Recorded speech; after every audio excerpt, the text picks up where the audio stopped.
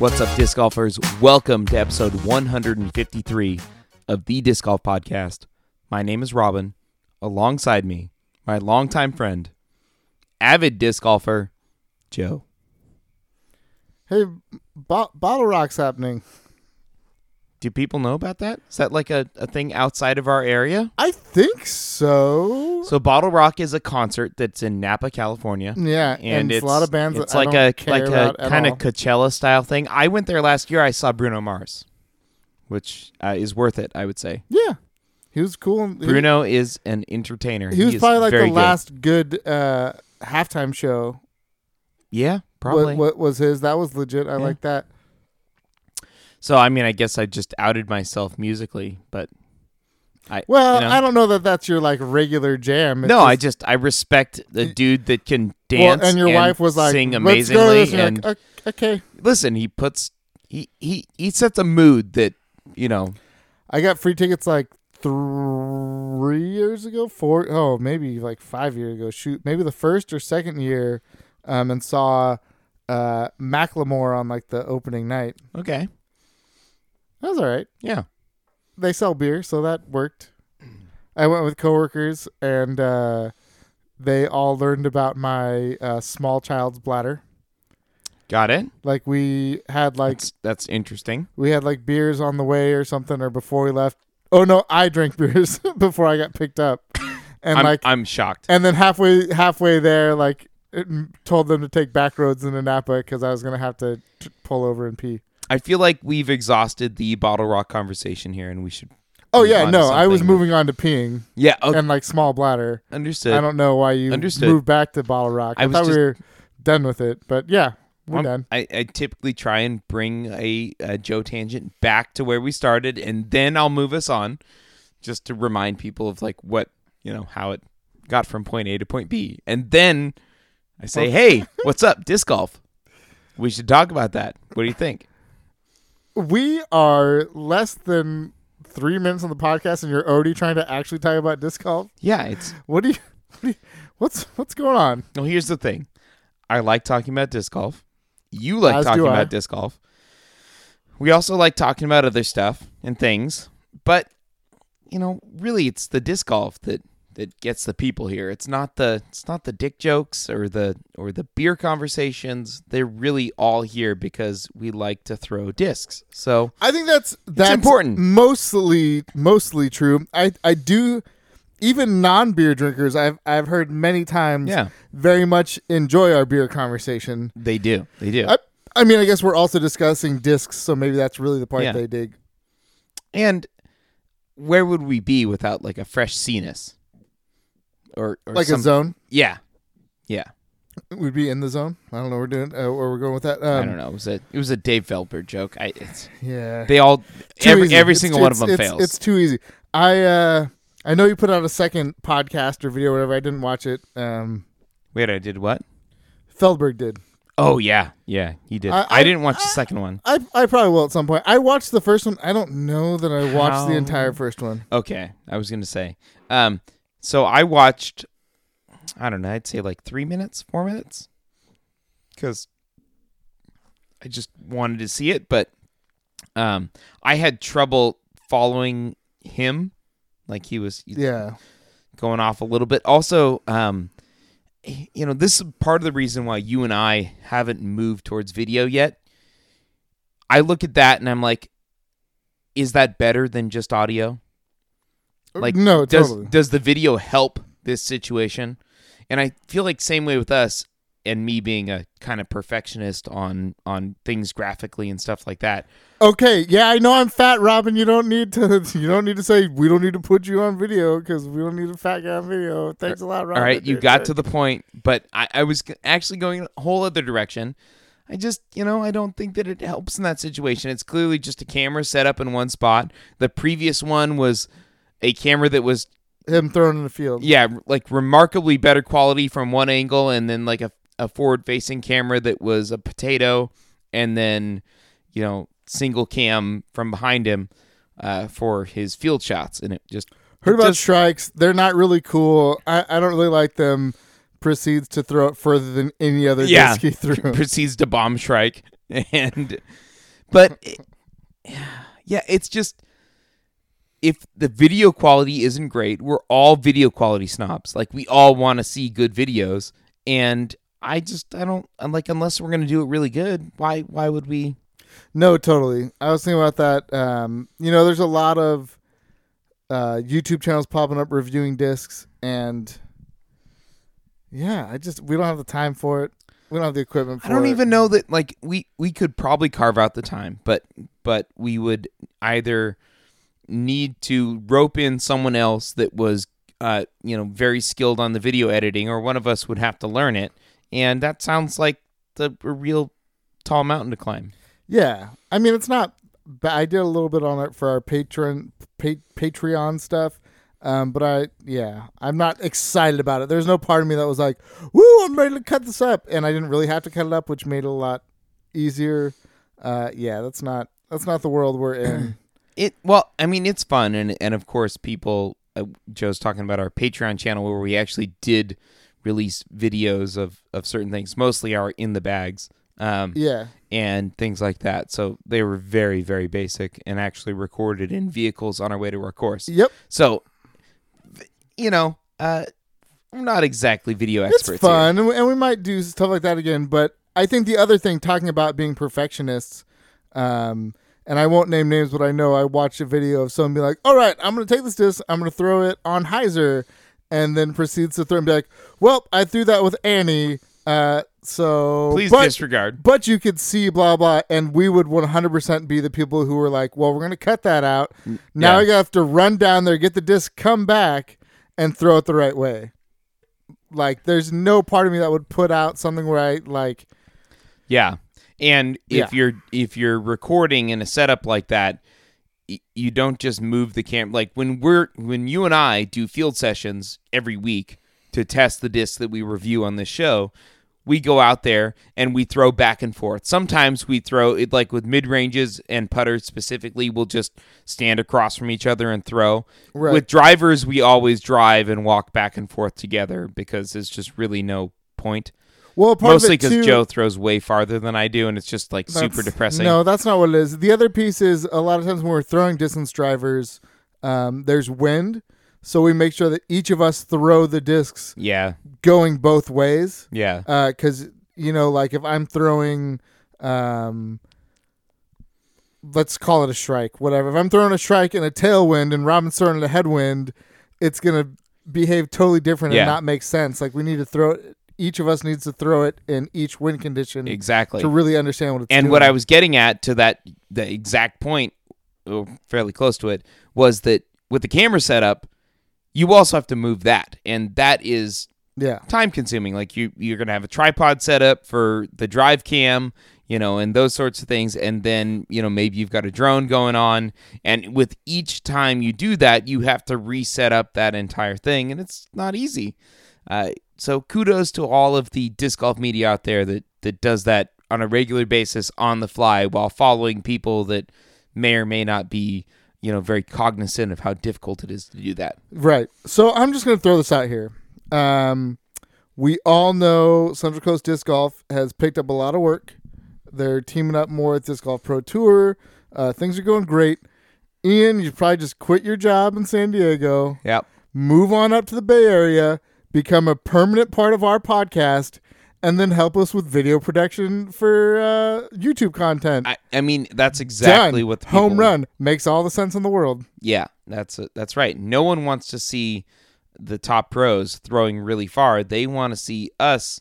they want to see the top Joes throwing mediocre far. To be fair, who are the top Joes? Just me. Yeah. It just this Joe. It wasn't. Who's that? Joe Rivera. Oh, he's definitely top Joe. He's fucking. That's heads and shoulders top. He's top Joe. Yeah, I'm not part of that. No, for sure. That plural. Yep. He is top Joe. For sure, top Joe. Well, people want to see that. I want to see that. But you know what? I think I got top Robin cornered. Woo. It's just like, I mean, there might be an FPO player that people want to watch. Come on, man. It would not blow me away if there's like FPO player that people are like, no, we want to see her. No, we'd rather see her. We want to see her. She can beat you for sure. And I'm like, damn it. Very possible. I couldn't beat a top FPO player. Yeah. Well, for a lot of reasons, yes, but Jail being one of them. I assume you were. I could not defeat one of them in a disc golf round. I assumed you were referring to talent being the issue there. That's what I'm talking about. Not like playing rugby against a young lady and all right. lighting Well, her we've up got a great show for you guys getting tonight. like the nickname Lady Killer in high school, like someone I know, Robin. Wow. What? You know, I just try to treat people equally, and when you're on the athletic field, it's all about equality. And so if you're, never mind, Joe, I'll get back to it. We've got a great show for you tonight. We're going to talk about the Masters Cup, recap the action in Santa Cruz, California. We are going to preview the Portland Open, and then we're going to do our world famous beer review, our disc and beer pairing, where we take a disc, we take a beer, we review them both, and let you know whether you should bring it on the course. Tonight we have the Discmania DD3, which is a 12-speed, 5-glide, -1 turn, 3 fade distance driver, and we're going to pair that with Revengeful Spirit by Stone Brewing Company, and 8.1% Imperial IPA. So it's probably going to get weird by the end of that 8.1. Well, it doesn't help that I had a 7.2 during the pre-show, and possibly beverages before that. And now I'm rocking a 10.5 on my way to that 8.1. Wow. This is that was already like a 17-minute digression tangent for the intro, and I mean it was 10, but you know, felt like 40. Feldberg 40. Yeah. Well, I mean, we covered a lot of ground there. It was pretty good. Yeah. Now hopefully we can just fly through the rest. No problems. Right? Well, yeah. I don't think we should plan to make a short show because every time we're like, we're just going to get in and out, it's like the longest ever. And I'm fine with that, though.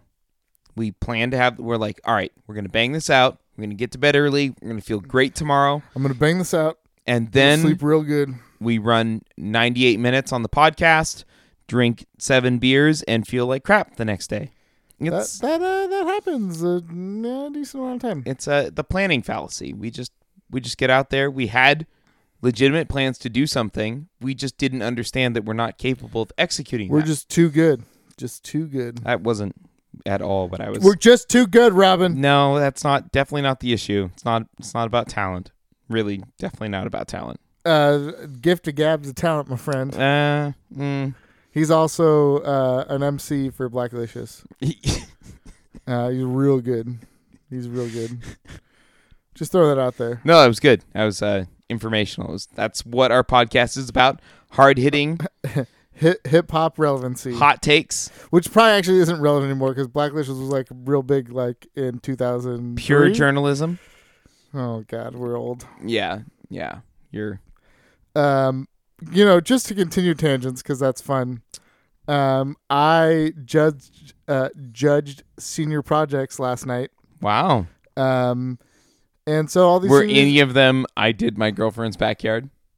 Was that no? Is that what yours was? Yep. No, but none of them were either. I recorded a CD with my band. True. Hey, but that was a great CD. Oh yeah. Yeah, it was great. Doc Savage, get after it.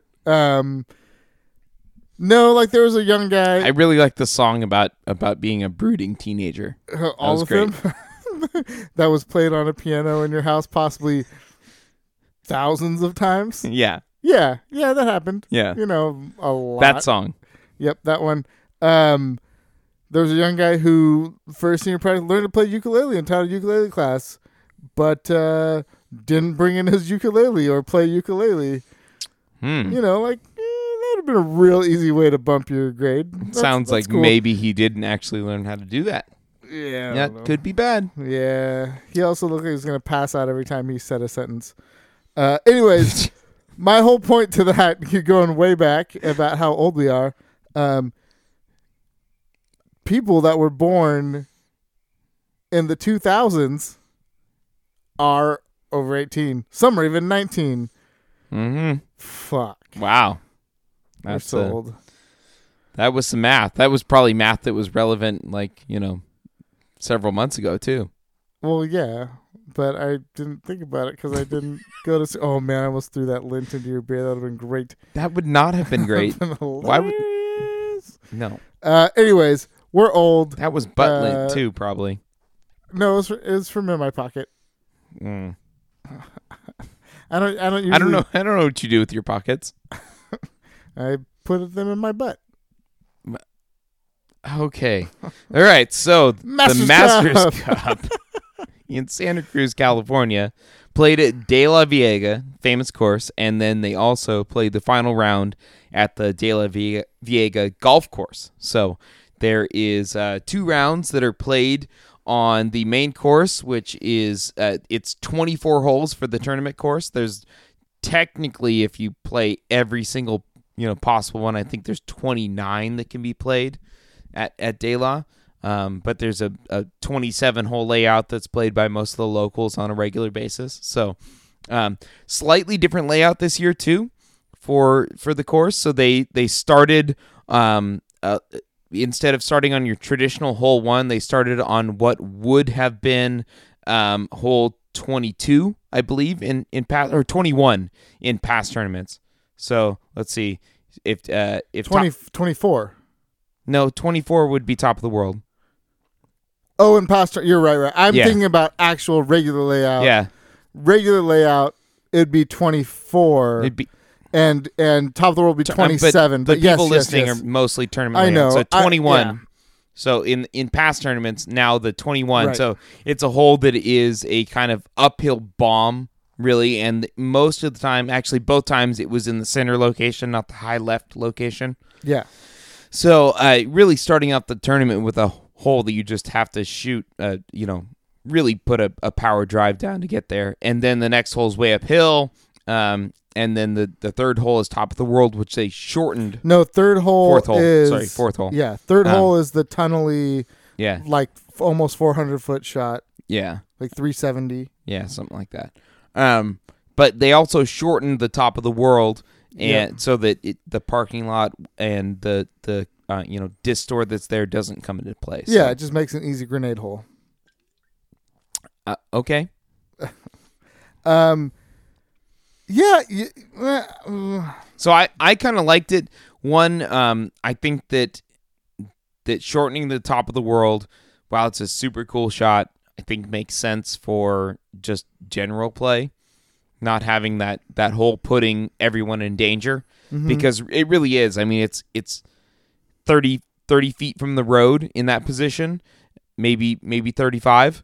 And right across the street is a little disc shop and a sitting area where people hang out. Yep. And to the left of that is a parking lot where everyone parks. Yep. And then there's a practice basket and another hole. And I very easily can get my disc to all of those places. Oh, yeah. I think we both have. You regularly hear people out there being like, parking lot! Because they misfired on a disc and they're going to shoot that into the parking lot. So shortening it up, I think, makes a lot of sense. Just reducing the danger. And just for, just the flow of the course, like starting at that spot makes sense. So I kind of alluded to it. De La is regularly 27 holes. So there's a ton of holes between 20, I think. And yeah, I mean, 24. I opened with the fact that there's like a potential of 29 holes and normally 27 for locals. I know, but I'm just pointing out that there's like a big gap in space to move from 20 to 24. Yeah, so it totally. makes total sense because you finish everything's so like the bottom of top of the world feeds right into hole one. It makes the finishing hole, which is also a real finish at the parking lot. A great hole. It puts it right at the parking lot. Yeah. And it makes more sense. And the traditional hole 1, which is that double Mando, that you have to go way uphill, that is incredible. Do you see Ricky's shot in round 1? Yeah. Oh man. Well, so here's the thing too. At this point, Robin and I have each played De La several times, so we totally understand all of it. But De La is definitely one of those courses that film does not do justice. The elevation changes. Yeah. Like, you can't really understand how steep or how uphill shots are. Like, that hole one, or hole 5 or whatever. Traditional hole 1 in this tournament it would be hole 5. Is super duper uphill. I mean, for the tournament, hole 2 is super uphill. Yeah, it is. Like, wildly, like walking to your disc up the hill is full on hike mode. Yeah, it sucks. Yeah, especially when you play it regular and it's like your 25th hole and you're like, I'm so tired. This sucks. Yeah. It's a stomp. Well, even hole 1 for the tournament, and I know Germ and Nate brought this up. I think it says it's like a 340-foot hole, but it takes like 450 power. Yeah. It's a crush to get where they are, and to see like Rick and some of those dudes throwing fairways is gross and awesome at the same time. Yeah, totally. So I kind of like the rearrangement they did. I thought that was well done. I almost feel I do think so. But my only thing is, just for my own sake, I mean, I get it. The more we talked about it, I was super anti, but now that we've been talking about it, but I almost feel like they should have just kept the standard numbering and just said, we're starting at hole 24. And this is like Jomez could have been like 24, 25. Yeah. And just kept the actual hole numbering. It didn't bug me that much enough to need that. I still, understood it. It did. And for but I get it. The casual person that has never been there before, it didn't matter. Totally. So it would make way more sense for them to see hole 1, starting on hole 1, front 12, back 12, that sort of thing. So that made the most sense, rather than just appeasing a few of us that have played the course. So there's more than a few of us, but yes, 100% I agree. Yeah, but by comparison, so overall, it was that part I liked. I understand why they play the ball golf course on the third round. I still wish they would play the ball golf course in the middle and play De La again. Like, if you went De La, ball golf, and then De La, like, I just feel like the course deserves to finish on the course that made it, a historic tournament and an NT. Like, I just, that's how I feel. You're not going to change my mind. I honestly don't know why they play the ball golf course.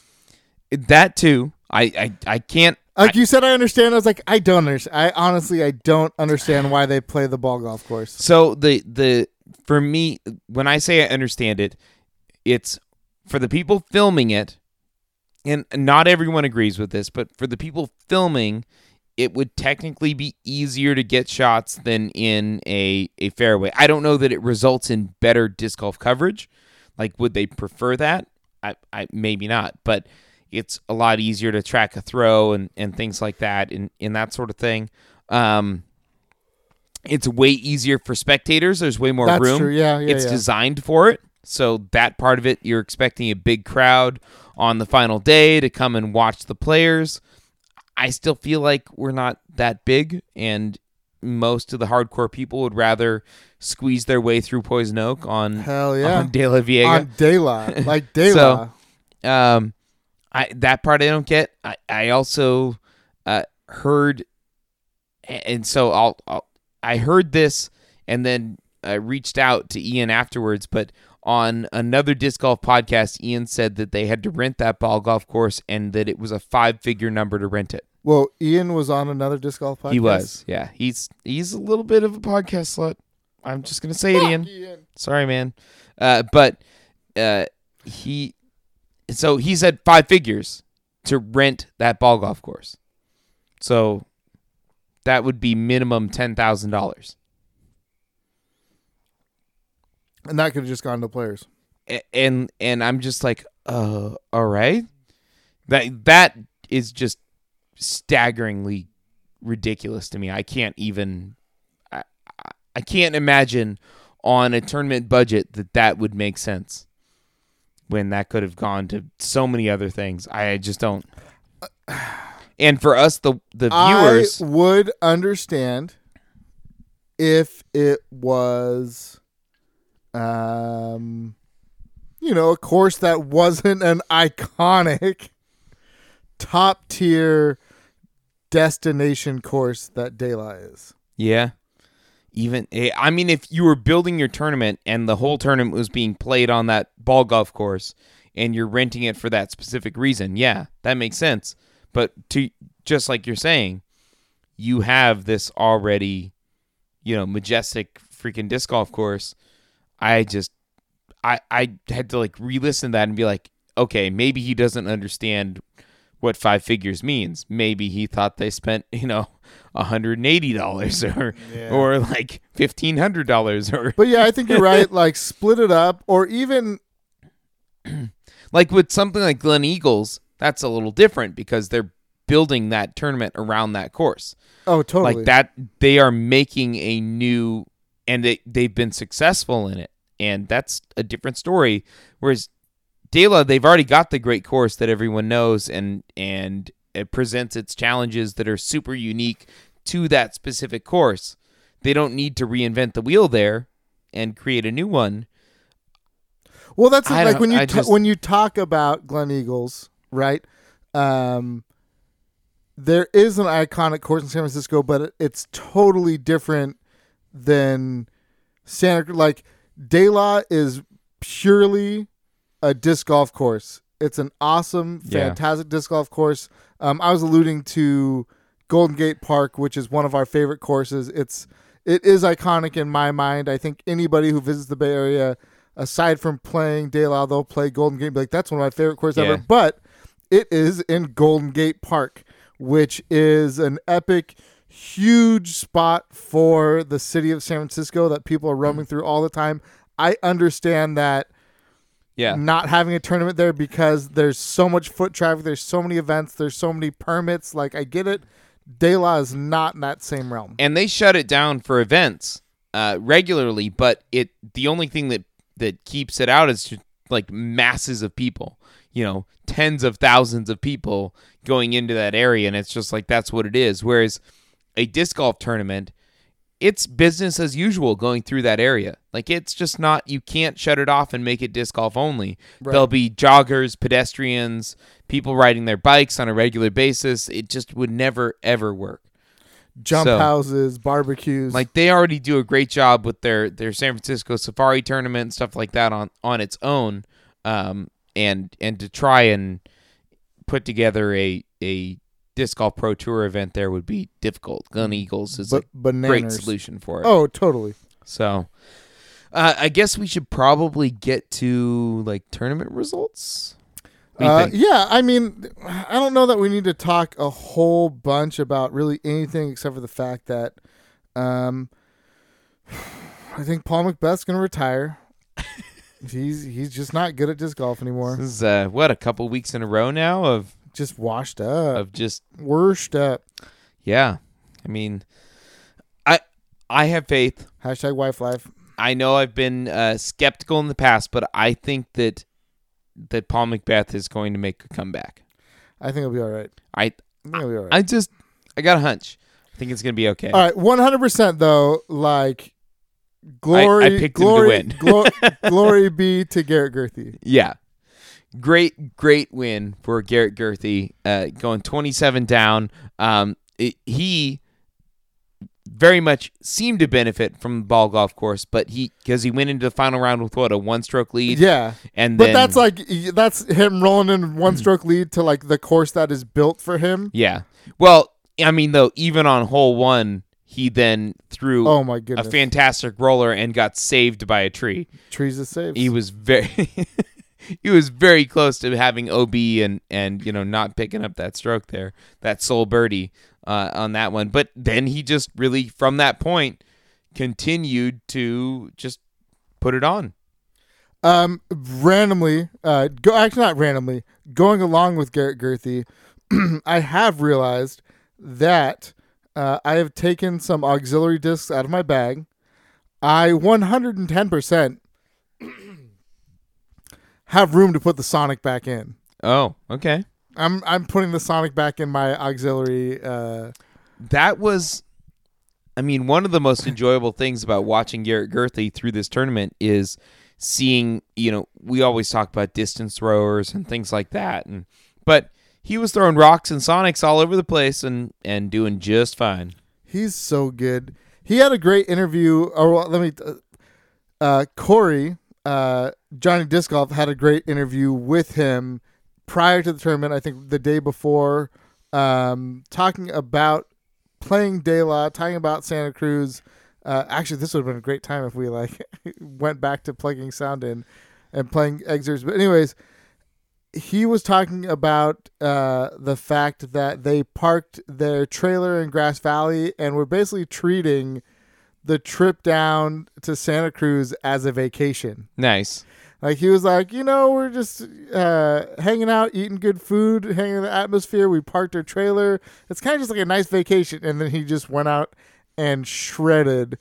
And a piece of it, too, is he has too much power for standard De La.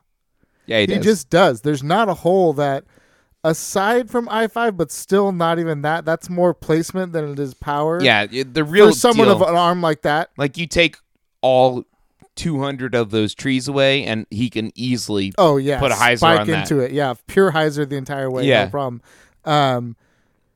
But to power down and play a course that isn't built for his strength is fantastic. And to roll into the final day with a lead. I think we got to get rid of that. What I was getting at with the rocks and the Sonics is I don't think we can say that about Garrett Gurthey anymore. Garrett Gurthey can 100%. It's not he gets can play in the forest. That's fine.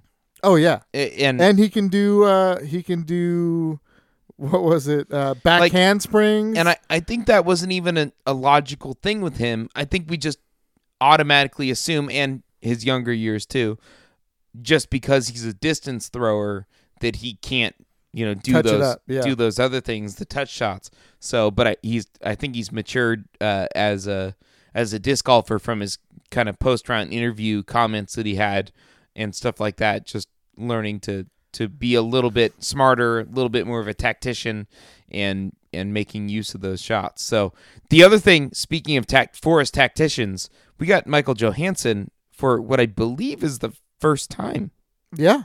He has never really toured. This is his first year really getting out there, which is awesome. So, which I guess I knew that, but then I heard it and I was like, what? Hold on. Just really? Not really? And it's because it just made all the sense in the world. This is a place. This is an MJ course. This is a place for sure. Him. This is his thing. And sure enough, he did well. He banged some putts and played really well. But it was still just kind of whoa. Oh, he banged some long putts. Can't believe we didn't get that. So, yeah. I mean, here I'll roll through the top 10. I want to do one shout out before we get to he's outside of the top 10. He just had a real rough final round. But on De La, on the main course, Matt Bell did work. It's a local course for him. He did a great job. He was on the lead card for the final round and just had a rough go. But I just want to shout him out as a Santa Cruz local that he is. I think he deserves that. Agreed. So as we said, got some video time too. Totally. In first place, Garrett Gurthey with a 27 down. Next, 6 strokes off of that lead. Wild stuff. Simon Lizotte, who does work at De La, and I knew he would, and I'm proud of that boy. Ricky Wysocki in third at a -19. Calvin Heimberg, who's just continuing to be impressive. I will say, though, I know there's a lot of people, once he had his win, I think in Vegas, were like, oh, who's this guy, up-and-comer? Watch out. He's been doing it for some years. He was just kind of in that same world of MJ. He stayed really regional, and now he's getting out and showing off. But he's been a top pro for a minute. Well, and also, video is more prevalent than it's ever been. Totally. We're getting more and more people new to the sport watching these videos, and so sometimes people that we knew about peripherally are not on the kind of hot button for most of these tournaments. And then in fifth at a -17, Eric Oakley doing work. Pretty positive, shooting the hot round on the ball golf course through a -10 like a G. It's great to see his name up there. He has all the tools. Possibly nicest guy on the tour. Eric Oakley? Yeah. I don't know. I've never met him. He just, like, if you've watched any of the he seems like a solid dynamic disc like videos like that, he just seems, and like he was on the back in the day starter pack challenge stuff, like, yeah, just seems like one of the nicest dudes there is. Paul Ulibarri Macbeth tied for sixth. Oh, and Eagle. Oh man, Eagles washed up too. All washed up at -16. Retirement will be great for those three. James Conrad doing work, -15, which again for someone who doesn't throw forehands, that's doing some work. There's definitely some forehand heavy holes, and just with the amount of trees and the amount of rough and going off the fairway, having some. Yeah, but he's got those putter shots. Oh God, I know, he's so good. Yeah, I mean, you don't need a forehand when you can throw a putter like that at De La. Coling, speaking of forehand, did really well. Had a rough couple holes on the final day that knocked him down, but -15 and 9th, and then 11th. 11th. Dollar, Kevin Jones, and Matt Oram, all at -14. Another great thing, Matt Dollar, I know he's kind of touring more now too with MVP, and I know in our Slack group people talked about,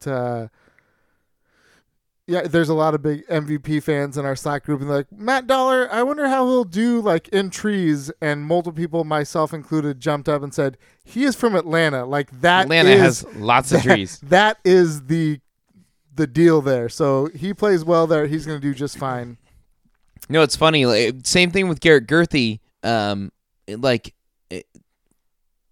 kind of stigma of being a distance thrower, and people can forget about the part that, oh, well, they also grew up and they had to throw this or that. And yep, and he grew up in Florida and had all sorts of silly stuff to play in. Yeah, exactly. Plenty of trees and roots. Yep, and sand and weird and alligators and who knows. Yeah. So moving to the FPO, we got one pick right. We did. We got one pick right. FPO. Thanks, ladies. We appreciate it. Katrina Allen, 7 strokes over second place.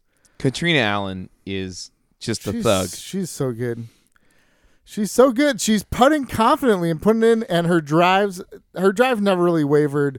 I feel like her forehand is better this year than it has been. She's just got that killer instinct too. She does. She's just like, she clamps down and just doesn't give up strokes. It's awesome to watch. It's fantastic. To also, going along with it, her distance skill and things like that, to also see her putting all other facets of her game together. So it's incredible. Like I honestly, there were times last year and the year before where I didn't think that it was possible, just like we were talking about, like a one-trick pony. She's going to have this big drive, but can she make the putt? Or when she goes out in the rough, can she save it? This tournament, she was just basically down the middle the entire time. She didn't make a lot of mistakes at all, and she continues to make her putts.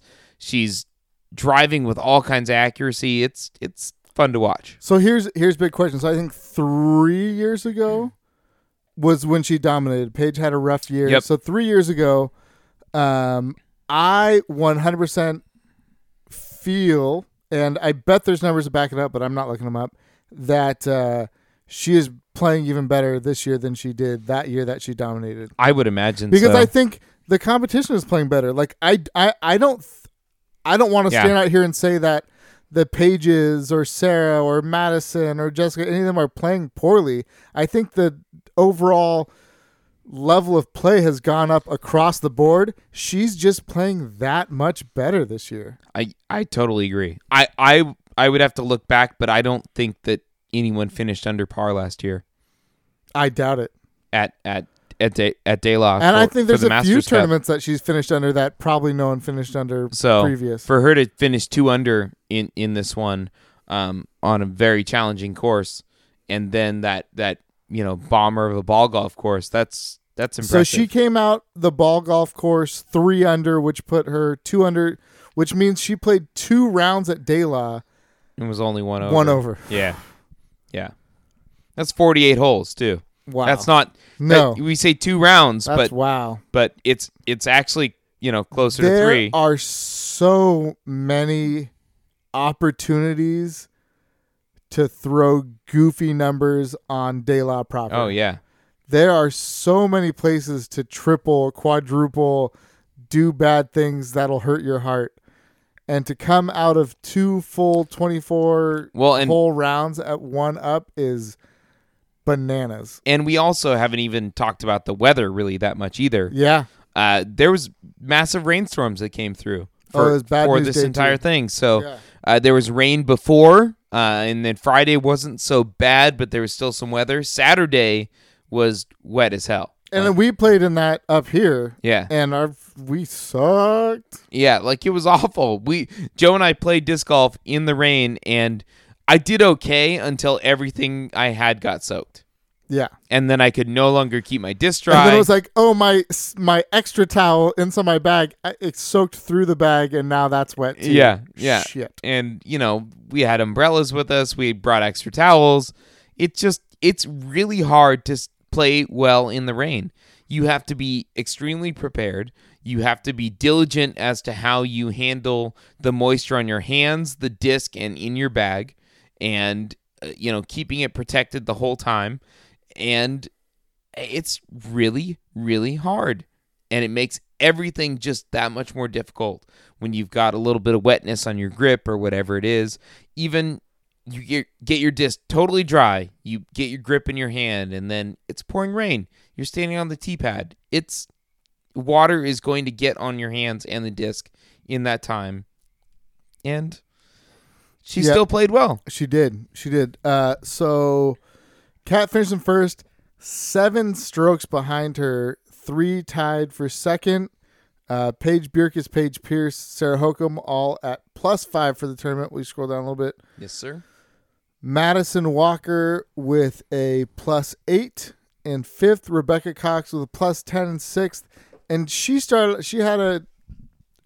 out pretty hot in the first half of round 1 and then just played okay from there.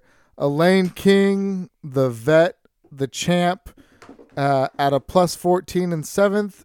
Jennifer Allen in 8th at +17. Camille Svier. Nice. I like it. Maybe. +19. Skyweir. Squeer. And, of course, the stink bomb. Erica Stinchcomb at +20. Sorry, Erica. So, like, really that, sorry. See how nuts that is?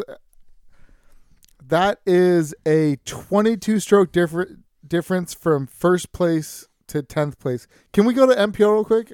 Sure. It's totally possible it's that big of a difference, but I don't think so. No, I don't think it was, because you had 10th place. Yeah. So 10th place would have been 14 and a half, basically, if you wanted to. So 13 strokes. Yeah. 13. That's wild. Yeah. Wild stuff.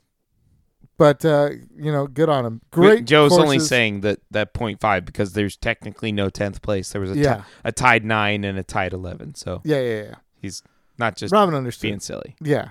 Right. I'm just looking at this doing random math real quick. Thank you for that. Yeah. I felt it was important. Like, we're legitimately stupid sometimes.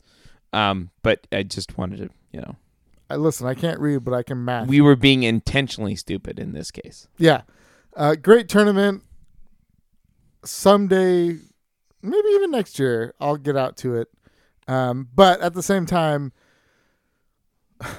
it probably would hurt my heart a little bit to go out to De La just to watch and not get to play. Well, the other thing, too, is that this is this whole run. So this is how it's going to be. You got your San Francisco Open. You've got the Masters Cup. I would definitely 100%. They're just running that Yeah. California train, and so you're gonna have to be like, "Hey, honey." Well, my wife Maybe loves, you alternate? My wife loves Santa Cruz. Yeah. Like, I can make it family vacation, but I also, big even banana though slug lover. even though I'm quote unquote part of disc golf media, if I went and the final day was at the ball golf course, I would go play. Would you really? I think so. I don't think you'd be able to. I'd be like, look at my media pass. I need to look at something. I mean, I'm here. sure you could. I'm sure there are people that do. I just know parking would suck. You're not going to get in that parking lot. That's for sure. You Uber there, man. There you go. Well, all right. That's what I did last time I played there. Yeah, I don't know. Well, shoot. You and your fancy Ubers. You're My- ordering a my driver lifts. from your phone. My lifts. But it's hard to go to a course like that and not play. Yeah, agreed. That's the other thing too. Like we've got the Portland Open here that's coming up, and then Beaver State Fling, and we had talked about, because we went to Portland not long ago. We had talked about going for like the Beaver State Fling, and then ultimately we're like, no, if we go, we need to play the course. Yep. Like, I don't want to go out there to watch Milo. Like, if I'm going out there, I want to play it. Yeah. I think that's something disc golf is still working on too, in terms of the spectators and getting that out there. I still think the majority of people out there agree with us. They would rather play disc golf than watch disc golf. And that's still something that disc golf's trying to figure out. And I don't think they've quite solved it yet. So it has to get to the point where it's either so prevalent that it's much easier for us to play and that we're willing to do that, or that the play or the experience of viewing outweighs. Yeah, exactly. So, and they haven't done that yet in disc golf. Like, the experience of viewing is okay, but you're largely just following and like trying to crowd into certain places and try to get a view and things like that. And there's amenities for you, but it's not perfect. You're still just hiking through a forest half the time. And then there's like an asshole like me at SFO who's like, I'm just going to go to the front and I'm like just be by the players because I don't really know what is right or not. But luckily I have this like lanyard on that says VIP, so no one's going to say anything. So it's cool. But, and they're trying it with the ball golf courses. That's part of, the idea is that create more space, more comfortable space, more safe space for spectators, and then maybe we'll get that flip. But at the moment, yeah, I think most people would rather go play their round than watch a round. I think that's, even if you're watching Paul Macbeth and Eagle or Garrett Gerthy, Simon Lizotte, Ricky Wysocki, that Eagle McMahon. That's they need to start selling experiences to play cards, to play cards with them. Oh, okay. Like poker?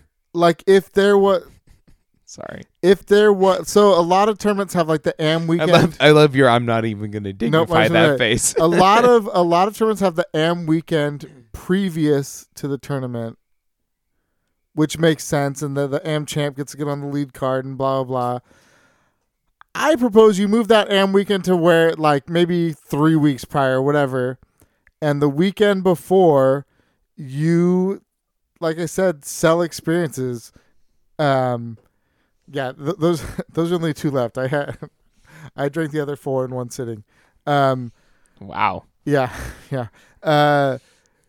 Good thing it's only 8.1% alcohol. If I could even like play 1 hole or 2 holes with like Rick and Simon and Paul or Nate, like just to play one, like reinforces how amazing they are.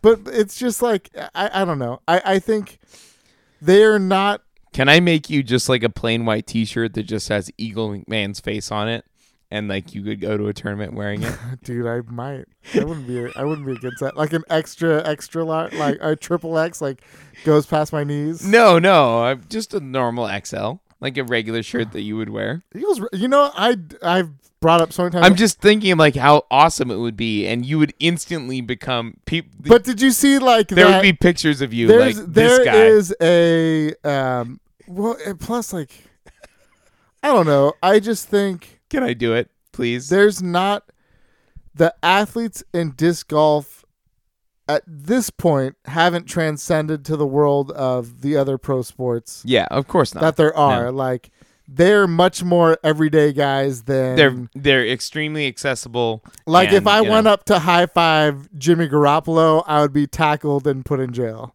Yeah, of course. Like you don't touch the pretty. Get the fuck out. Agreed. I mean, I also don't want you touching Jimmy Garoppolo. I won't. So No.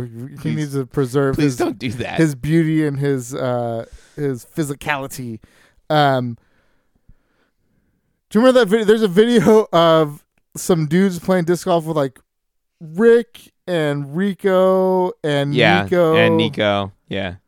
It was played at the ball golf course that's now closed. Yeah, Sunrise. Yeah, I think so. In Sacramento.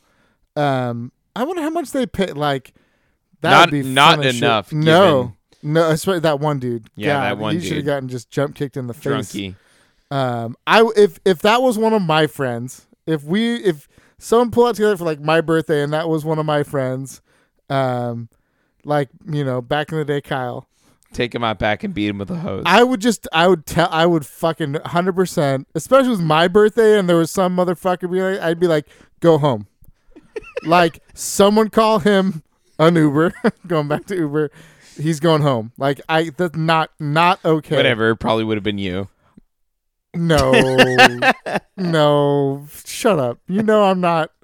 The drunk part, yes. The obnoxious like Chihuahua. Never. That's never been my. No, you're definitely not MO. loud at all. I'm loud, but I'm more fun. They'd be like, "This guy's fun. We want to be his friend." Not, I'm gonna punch him in the face because he sucks, and he sucked like real bad too. Well, it'd be more like I can't punch that guy in the face because he looks like a brick shit house, and that's different too because this guy was like a little I'm shithole. probably gonna hurt my hand. Also, he was real bad at disc golf. I'm mediocre. Wow. Anyways, Just piling on random video from like 5 years ago, guy. Watch the video and you'll do the same thing. Watch the video and you will pile on too. You won't feel sorry for this guy. Oh man. Anyways, was that on? Where did that get released? Do you remember? I don't. I think it was a random. I think it was like might have been probably that dude's channel. That Pavo's channel, or was that? I don't think so. I think it like someone just linked it to us or something. Got it. I don't even think it was a mainstream disc golf It channel. wasn't a Pure Heiser production. I don't think so. Yeah, I don't think so either. All right. Do you want to? We should probably get on to Portland Open. We should. I'm just saying. Start selling more things like that. That's all. All right. So the Disc Golf Pro Tour event, Portland Open, that is going to be played at Blue Lake Disc Golf Course. So and then the one we didn't play at. The one we did not play, but this is sponsored by Bevel Brewing, and I saw they've got their beer they now released, which in cans, which looks fantastic. Which we need to figure out what's going on with that. So if you're in Portland and you feel like shipping us a box of beer, Tyler, hey, what's up? Caleb. So if you're going to watch this and you can get cans of that beer, yeah, you know what to do. So this is Nate Doss, Homeland, and then you've got Jeff Spring is the TD for this one. He did the Disc Golf Pro Tour commentary that worked out pretty well. So maybe we'll see more of that, but hopefully not because he's TD and needs to TD stuff. Hella tournament DN. You were saying TD, it sounded like something else. What was? All right. Well, should we just do picks? I don't know if there's much else to. Yeah, and like I said, cover. I mean, it's Portland. It's there's going to be some water, I assume, because it says Blue Lake. So typically that means that there's going to be a lake present. Well, there's a river at Milo, but it doesn't. That's true. Come in. Well, the park is called River Bend, and a lot of people call it River Bend Disc Golf Course. So there's that too. That's what I'm saying. But the river doesn't come into play a ton. That was probably my biggest takeaway from Milo, and maybe I'm just an idiot, but I did not realize how close the river was the majority of the time. No, because the pros don't fucks with that. Yeah, because the pros don't throw over the fence that has a cliff down to the river. Yep, So exactly that. and then on the other holes where it's like a river bank with willows and the creek's or river is not that far. So yeah, when you suck, it's really easy to find that. Yeah, you get often. real bad news real quick. Yeah. So, but beautiful, really beautiful. Oh yeah. I think you won picks because I remember just wanting to die thinking back on mine. Well, you put Anthon in, and he. Well, that was for Grip 6. I can't remember what I said okay. on the show. I know that I chose Paul to win. I didn't pick Eagle, and I didn't pick Simon. And I picked both of them. Yeah, you did. Yeah. So I think I picked Rick, Eagle, Simon, and Paul. So yeah. Yeah. And I even you really went out on a limb there. That was quite the contrarian picks there. Well, I won, so you can talk all you want, but winning combination. So I believe I'll start in 4th place, and we'll go back to our old school 4, 3, 2, 1 each. Be careful about Josh Anthon. I'm not. I'm going to start with 4th place will be one Jaime Conrad. Oh, okay. That are you sure that's how you pronounce his name? No, it's James. Oh, okay. Just checking. I wasn't totally sure. I'm actually fully aligning. But you've been doing the readouts. I'm fully aligning my grip 6. By the way. Oh, you are okay. Yeah. But that was 4th place, right? Yep. So I just have to pick 4 players, and then we'll be good. Yep. I think I can do this. All right. In 4th place, I'm picking Nate Sexton. In 3rd place, I'm taking Nate Sexton. In 3rd place, I'm taking Richard Wysocki. In 2nd place, I'm taking one Richard Wysocki. This is very interesting. What do you suppose is going to happen next? You're going to have Simon and Eagle, and I'm only going to have one of them. That's exactly what's happening. I'm taking Simon Lizotte in 2nd place. Then we're both going to have the same. I have Eagle in 1st. I'm going to take Eagle. Yeah, so I took Simon out. He's definitely was on the fence for me, but I love you so much, Simon. You're my favorite, but you did real good last week, and I just haven't. You're probably right. Consistency week to week. Yeah, you're probably right. So I just I'm tired of living on the edge. Right, and who knows? With that, on that same note, we didn't pick Garrett. No. And there's totally a chance that he bombs because he just had a great week. There's totally a chance, too, that he just Easily. Locked in and is a destroyer of worlds. Uh-huh. So I'm excited to see what happens. But this course still favors a big arm. And I think it's important to note that. So in 4th place for FPR, I'm going to take Paige Bjerkes. Okay. I am going to take... I'm going to take Sarah Hokum in 4th place. In 3rd place, I'm going to take I know. Sarah. And then it's Paige Cat. Let's just quit while we're ahead. And I was going to take Bjerkes in 3rd. So Paige Cat. These 4, in my opinion, are just head and shoulders better than their competition. I agree, but I think the next 5 or so could jump anywhere into that 4th. Easily. They can. But it's not worth putting money on. Yeah. So it's so hard, and of course, Cat. But not all 4 will. Just one out of those 5 or whatever will jump up. The other will still be back. It's just someone will catch fire, maybe not. Yeah. So, and you can't bet against Katrina until she implodes or does something. But there's no way. She's just been so good. I don't see that happening. So. I think Paige Pierce will win a few more over her before the year is over. I think Bjerkes will get 1 or 2 before the year is over. I think towards the end of the year, Hokum has a chance to rip something off, especially when she's starts to understand. I think that is the biggest learning curve of any player on the pro circuit, male or female, is Hokum to Gyro. I agree. Uh, They've got a lot of great discs, but with her unique, like, lots of Anheuser and Heiser flip forehand stuff, and Gyro definitely has a little bit of different. And she really likely stuff to had it. fairly little familiarity with it at all. So, Yeah. like some of us, we've thrown an Envy, we've thrown this or that. Every pro on earth, I've thrown a Destroyer. Yeah, like she may not have ever, handled many of those. So that's definitely gonna take some time to work that out. So I agree. That'll be an important part. Word. All right, so we've got our picks in. Any other thoughts on Portland Open before I move us on to the deer review? It's going to be real pretty. Agreed. We're going to get, weeks in a row of this too. So we got Milo coming up next. Should be incredible. So yeah, no, I'm excited. And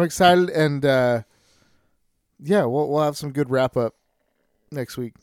Yeah, should be good. All right, it's time for our world famous deer review, our disc and beer pairing, where we take a disc, we take a beer, we review them both, and let you know whether you should bring it on the course.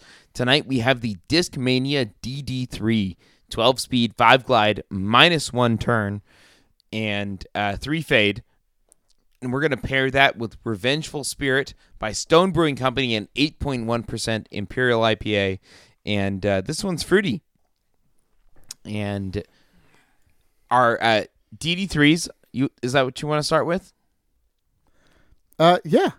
Mine is S-Line. It is definitely stamped S-Line DD3 on the bottom. Same with this one. Sadly. So we have, by the way, thank you, Matt Raymond. You are the man. So we did a line of Discmania disc. Have we done 2 runs? No, just 1. Anyways, we are 2. Sorry. Definitely 2. So we are technically dealers. So we got like dibs on buying DD3s before they were released and totally slept on it and missed them. But Matt Raymond, I reached out to him and he bought a good chunk and he was able to send us a few. So thank you so much. So we have one stock stamp S-Line DD3 and then we have a first run stamp swirly-ish. And they are, from a flight standpoint, pretty much the same. Yeah. Oh, totally. So, and from a flight standpoint, they're pretty much destroyers. Kind of, yeah. Don't kind of. They definitely are. Yeah. So there's that whole thing. Today on Reddit, there was a whole thing like with a destroyer stamp, blah, blah. I don't know if I want to go that far and be like, it's exactly the same. I mean, it's very possibly is, but I don't want to go that far. But the flight pattern is super duper similar. We threw these with a Kong. We did not throw them with a destroyer, but we already knew that a Kong is basically a destroyer because we threw the destroyer with the Kong. And commutative property in math says, and also like the numbers on the disc to begin with. So very much in that exact same kind of line of discs, whether it's a destroyer, or an outlaw, or right. So funny thing. So Cloud Breakers came out. That was the original run of the DD3. And UC put out a video before this dropped, before like the stock stamp, the S-Line dropped, and said, Cloud Breakers are a little beefier than these, these next runs. And he even brought up a little bit before this that the original specs to the Cloud Breaker, to the DD3, somehow in the measurements, like the max weight could only be 174, so they changed it just a little bit so the max weight could go up, and that's what the stock DD3 came out to. And he said they're a little less stable, and with that said, I don't want to touch a Cloud Breaker because these were definitely stable enough for me throwing it. Plenty stable. I mean, when you're talking about Kong, Force, Destroyer, this falls right in that same category where unless, for me personally, no flip at all. For me, it is I throw it flat, it's going to fly flat, and it's going to finish pretty far left, pretty strongly. If I Anheuser it, I was going to get, probably a longer flight. Personally, for me, like the max distance I'm going to get with a disc like this, I have to Anheuser it, and it'll do a full flex kind of S-turn, and then finish left still. So that's what it does for my type of throw. And that was probably, I'd say, like 370, 375, 380 max distance for me with that type of shot. Right, with a little forced any. And then if I'm throwing it flat on a hyzer, we're talking more like 350, 360, and finishing pretty hard left. Joe, I think I saw you flip it. Not flip it, but flip it up. But I saw it hold straight. Yeah, I was able to flip it up. So I talked about this earlier when we throw, and it happened again when we were throwing this, that there was a headwind one direction, a tailwind the other direction. In the tailwind, it was flat to maybe even a slight hyzer the entire way, but a nice clean line, like it went straight and hooked up and finished right. In the headwind, I could get it to flip up. I don't really want to say turn, but the glide was nice and it finished left. Like I got it out far enough that I felt good. Like I got it far enough that I was like, all right, it's a distance driver. Like I put some juice into it. It got out there. I'm happy with that. But it lived kind of the same way I think we talked about the Kong, where I could get it to flip up, go straight for a while, hook up, finish left. Yeah. Nothing. It's nothing mind blowing. Nothing that I was like, oh my goodness, this is the second coming of X, Y, or Z. And it's hard with a disc like that, where it's made to be overstable to handle a power arm that can get max distance out of a shot like that, where that -1 comes into play for someone that can throw 450, 500, 550, something like that. But for the rest of us that, really aren't going to throw much past 400 ever, it's difficult to see the characteristics that make this a great disc for a truly pro or advanced player. So that part of it, for me, it's hard every time we get to these 12-speed overstable discs. And for a better player, they're not that overstable. But for me, it's pretty overstable. It still feels great. I can still throw a pretty long shot out of it, but I'm not going to maximize my distance potential with a disc like this. It's too overstable for me to get a full flight. I'm better suited picking something that's a little bit lower speed and more understable and trying to work with that glide. So, right. Yeah. It's super predictable. It feels good in the hand. Like they feel really good. Like the rim width is nice. It's probably even more in Robin's wheelhouse than a lot of other distance drivers. Like it's not a super wide rim for what it is. I don't hate it. Yeah, it feels good. It looks good. I get the hype. It's just it's not dissimilar to the multiple other discs that we brought up. So I know that there are a lot, and I've talked to actually a handful of people like in disc golf media that have like allegiances to Discmania. Just they're good people, and I think they treat people right. And if you're like a Discmania thrower and this is your jam, I get it. Like this is definitely a disc that needs to be there. It definitely is not the beef horse. I just made that up. I love that. Beef horse? I thought about it in my mind and then I said it out loud and liked it even more when I said it out loud than when I thought of it. Uh-huh. It is not the beef horse that a PD2 is. No. So this is definitely but a disc that was needed in that Discmania lineup. Yeah. Especially as they're moving to there will be the world. I know the world is going to exist where Discmania players can only carry Discmania and can't put a destroyer in that bag, and now they can have one. Isn't that already a thing? Pretty much.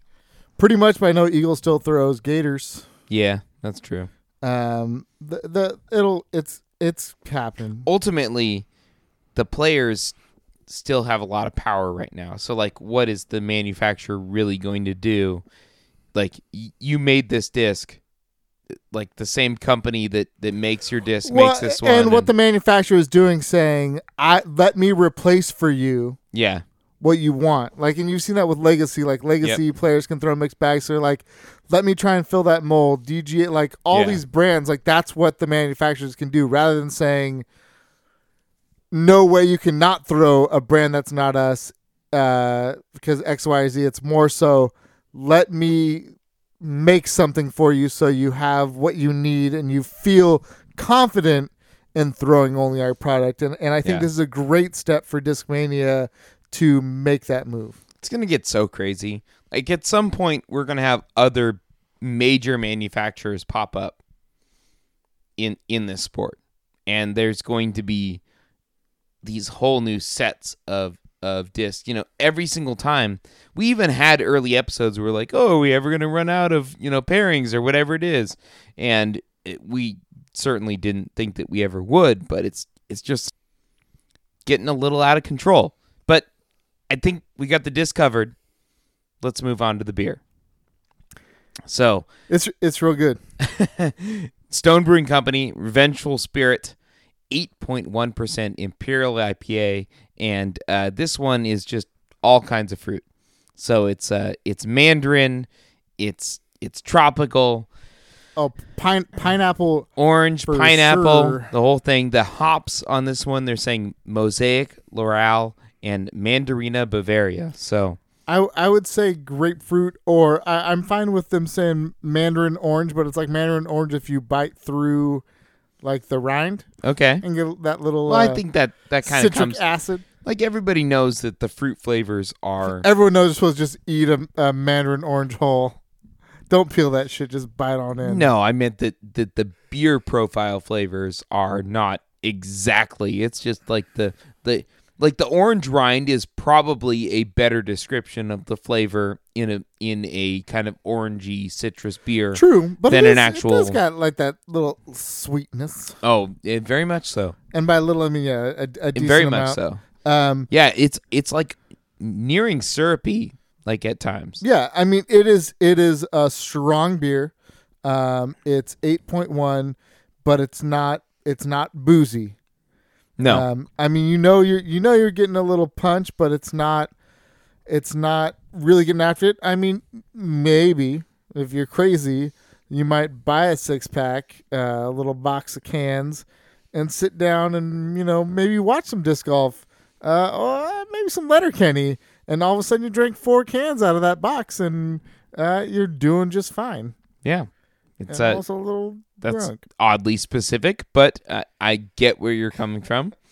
It sounds like maybe I just hear about a lot of stories. If you listen to the pre-show, like it's not specific to one person, just something like I may have heard.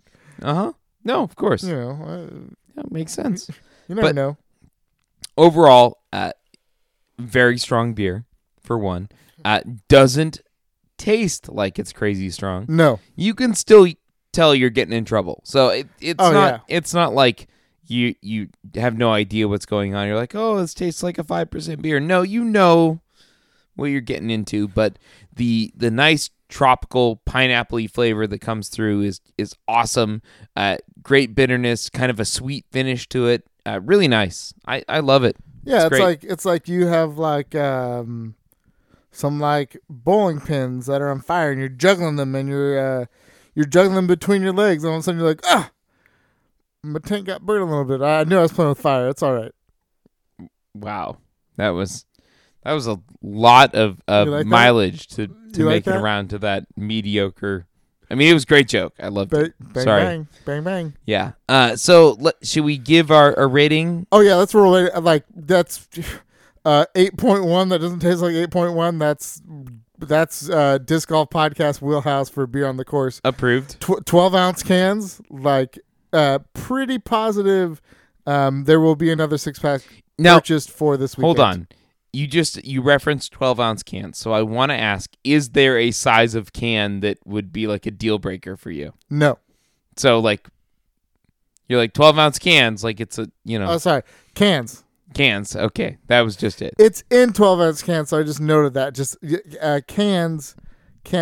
Yeah. There are bottles that are deal breakers, though. Yes, Not for sure. deal breakers, but like 12-ounce bottles, I don't care that much for. I'm gonna go out there and be like, hey, Russian River Brewing Company, put Pliny in a regular fucking 22. Right. Just give me 22. How about that? 22 or no glass. Yeah. Put it. You don't have to put it in a can. I understand you don't want to do that, but put it in a regular 22. Also, thank you.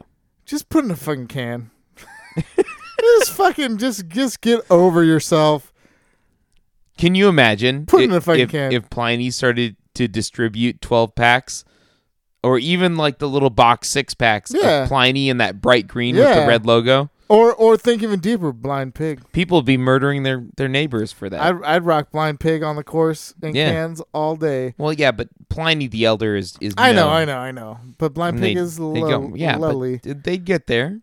I know. They have one a hop. Oh, I forget what it's called. They're doing good stuff. Surprise! Russian River's good at making beer. All right. Disc time, Joseph. Okay, so that's on the course. Disc, no. So in that spot in my bag right now, I have a lovely, beautifully beat in PP Biodefender. It's flat and it's beat up, not super beat enough that it kind of does what this disc does. So I basically, mine's not beat because I rarely throw it, if ever. Like, Joe, when was the last time you actually saw me throw my Defender in a round? I mean, you maybe did in Portland. I did not. You did not in Portland? Nope. No, we had a really windy day in Napa. Well, that was I may not have even had a Defender in. Oh yeah, you're right. You did. I did. That was the first round that you had a Biodefender. So a disc like this for me comes out in rounds like that where I'm dealing with wind, and I want to also get good distance with it. So it's not a common shot for me. Typically, I work on lower speeds. Most of the time, I'm driving with Thunderbirds or a Trespass when I need a little more distance. And beneath that, I throw FDs. So it's really not an every round shot or even every other round. It's when I'm dealing with windy conditions for the most part. Otherwise, I'm going to trust a more understable disc to do what I need. I mean, with that description, you should just put a DD3 in your bag. I mean, that's kind of what I was getting to. I mean, so once again, we do have one with a first run stamp on it. It looks pretty. It's going to beat up real nice. I mean, you should probably just put it in your bag. You're probably right. You know what? I'm just going to do it. Why not? That's a smart move. Yeah. Carry that DD3. Carry that torch. Be a little different. Totally different than maybe this all will the people. Maybe this will be the disc that Discmania gets consistent with. And if they don't, even better for you to have that first run in the bag. Yeah, totally. It's going to be great. All right, I'm going with it. I like it. It's in my bag, so we're 3 out of 4. I love the beer as well. Oh, yeah, the beer. So 3 out of 4. This is, I mean, I guess it was 2 out of 3 for him, but I'm going to call it the same thing. This is Garrett Gerthy with a big-ass win. He was on the chase card round 2, did work in the rain, did work on the ball golf course, played his game, threw stupid, crazy, long sonic shots because he's a G. Yep. I guess he's a double G. Like that? I didn't see that coming at all. I don't think you did. Mm-hmm. So this is a Garrett Gerthy De La victory. Very nice. All right, well, that's all we got on this episode of the Disc Golf Podcast. I would encourage you to check out our website, throwstuffatstuff.com. Couple of things you can do there. 1, get yourself a Disc Golf Podcast shirt. You could do that. Get yourself a Disc Golf Podcast disc. Also awesome. The last thing, probably the best thing you can do, and it costs 0 money, is hit the join Slack link and join our awesome Disc Golf Slack community full of disc golf podcast listeners, full of disc golfers just in general, people in your area, playing your local courses, channels for posting awesome discs that you just got, channels for getting help on your form. It's really an incredible community filled with people that are just generally awesome. So check it out. Throwstuffatstuff.com. Hit the join Slack link. Join us. Joe and I will welcome you. After that, patreon.com/the Disc Golf Podcast. We do a pre-show every single week before our episodes. You can get access to those by becoming a patron and basically get 2 disc golf podcasts a week. One that is a lot more ridiculous than the one that comes right after it. I'll say right now, if you have an ace or you don't have an ace, the pre-show this week is 100% worth listening to. You should check it out. Very enjoyable. I think you'll find it worth it. Also, maybe you ran through all our episodes and you want more. Well, there's like 70-something pre-shows on there, so you instantly get access to all of those. So do it, patreon.com/the Disc Golf Podcast. Lastly, please throw 5 stars on us. Whatever pod app you're reviewing us in, put that nice review. It gets new listeners to the show. We appreciate all of you for doing it. Thank you so much. And get out there this weekend and throw stuff at stuff. This is a song for the aceless. But those with aces, listen closely. You don't always have to huck it hard. In fact, sometimes that's not right to do. Sometimes you got to lay it up and fucking outrun an ace or 2. Sometimes you got to ease if you want to put the D's in the B's. Sometimes you got to say, hey, I'm gonna throw it softly. I'm gonna huck it gently. I'm gonna flick it smoothly. I'm gonna toss it so sweetly. And then you say, hey, I hit some metal. And then you say, wait a minute, Robin, I think I'm starting to get it now. Could you fill my throat for me? That's fucking teamwork. What's your favorite disc? That's cool with me, it's not a trespass, but I guess it works for you. What's your favorite beer? The only answer is an IPA, so let's go to the bar. And then I'm gonna flick it so sweetly. And then I'll fucking huck it softly. And then I'll fucking throw it perfectly. But then I'm gonna huck it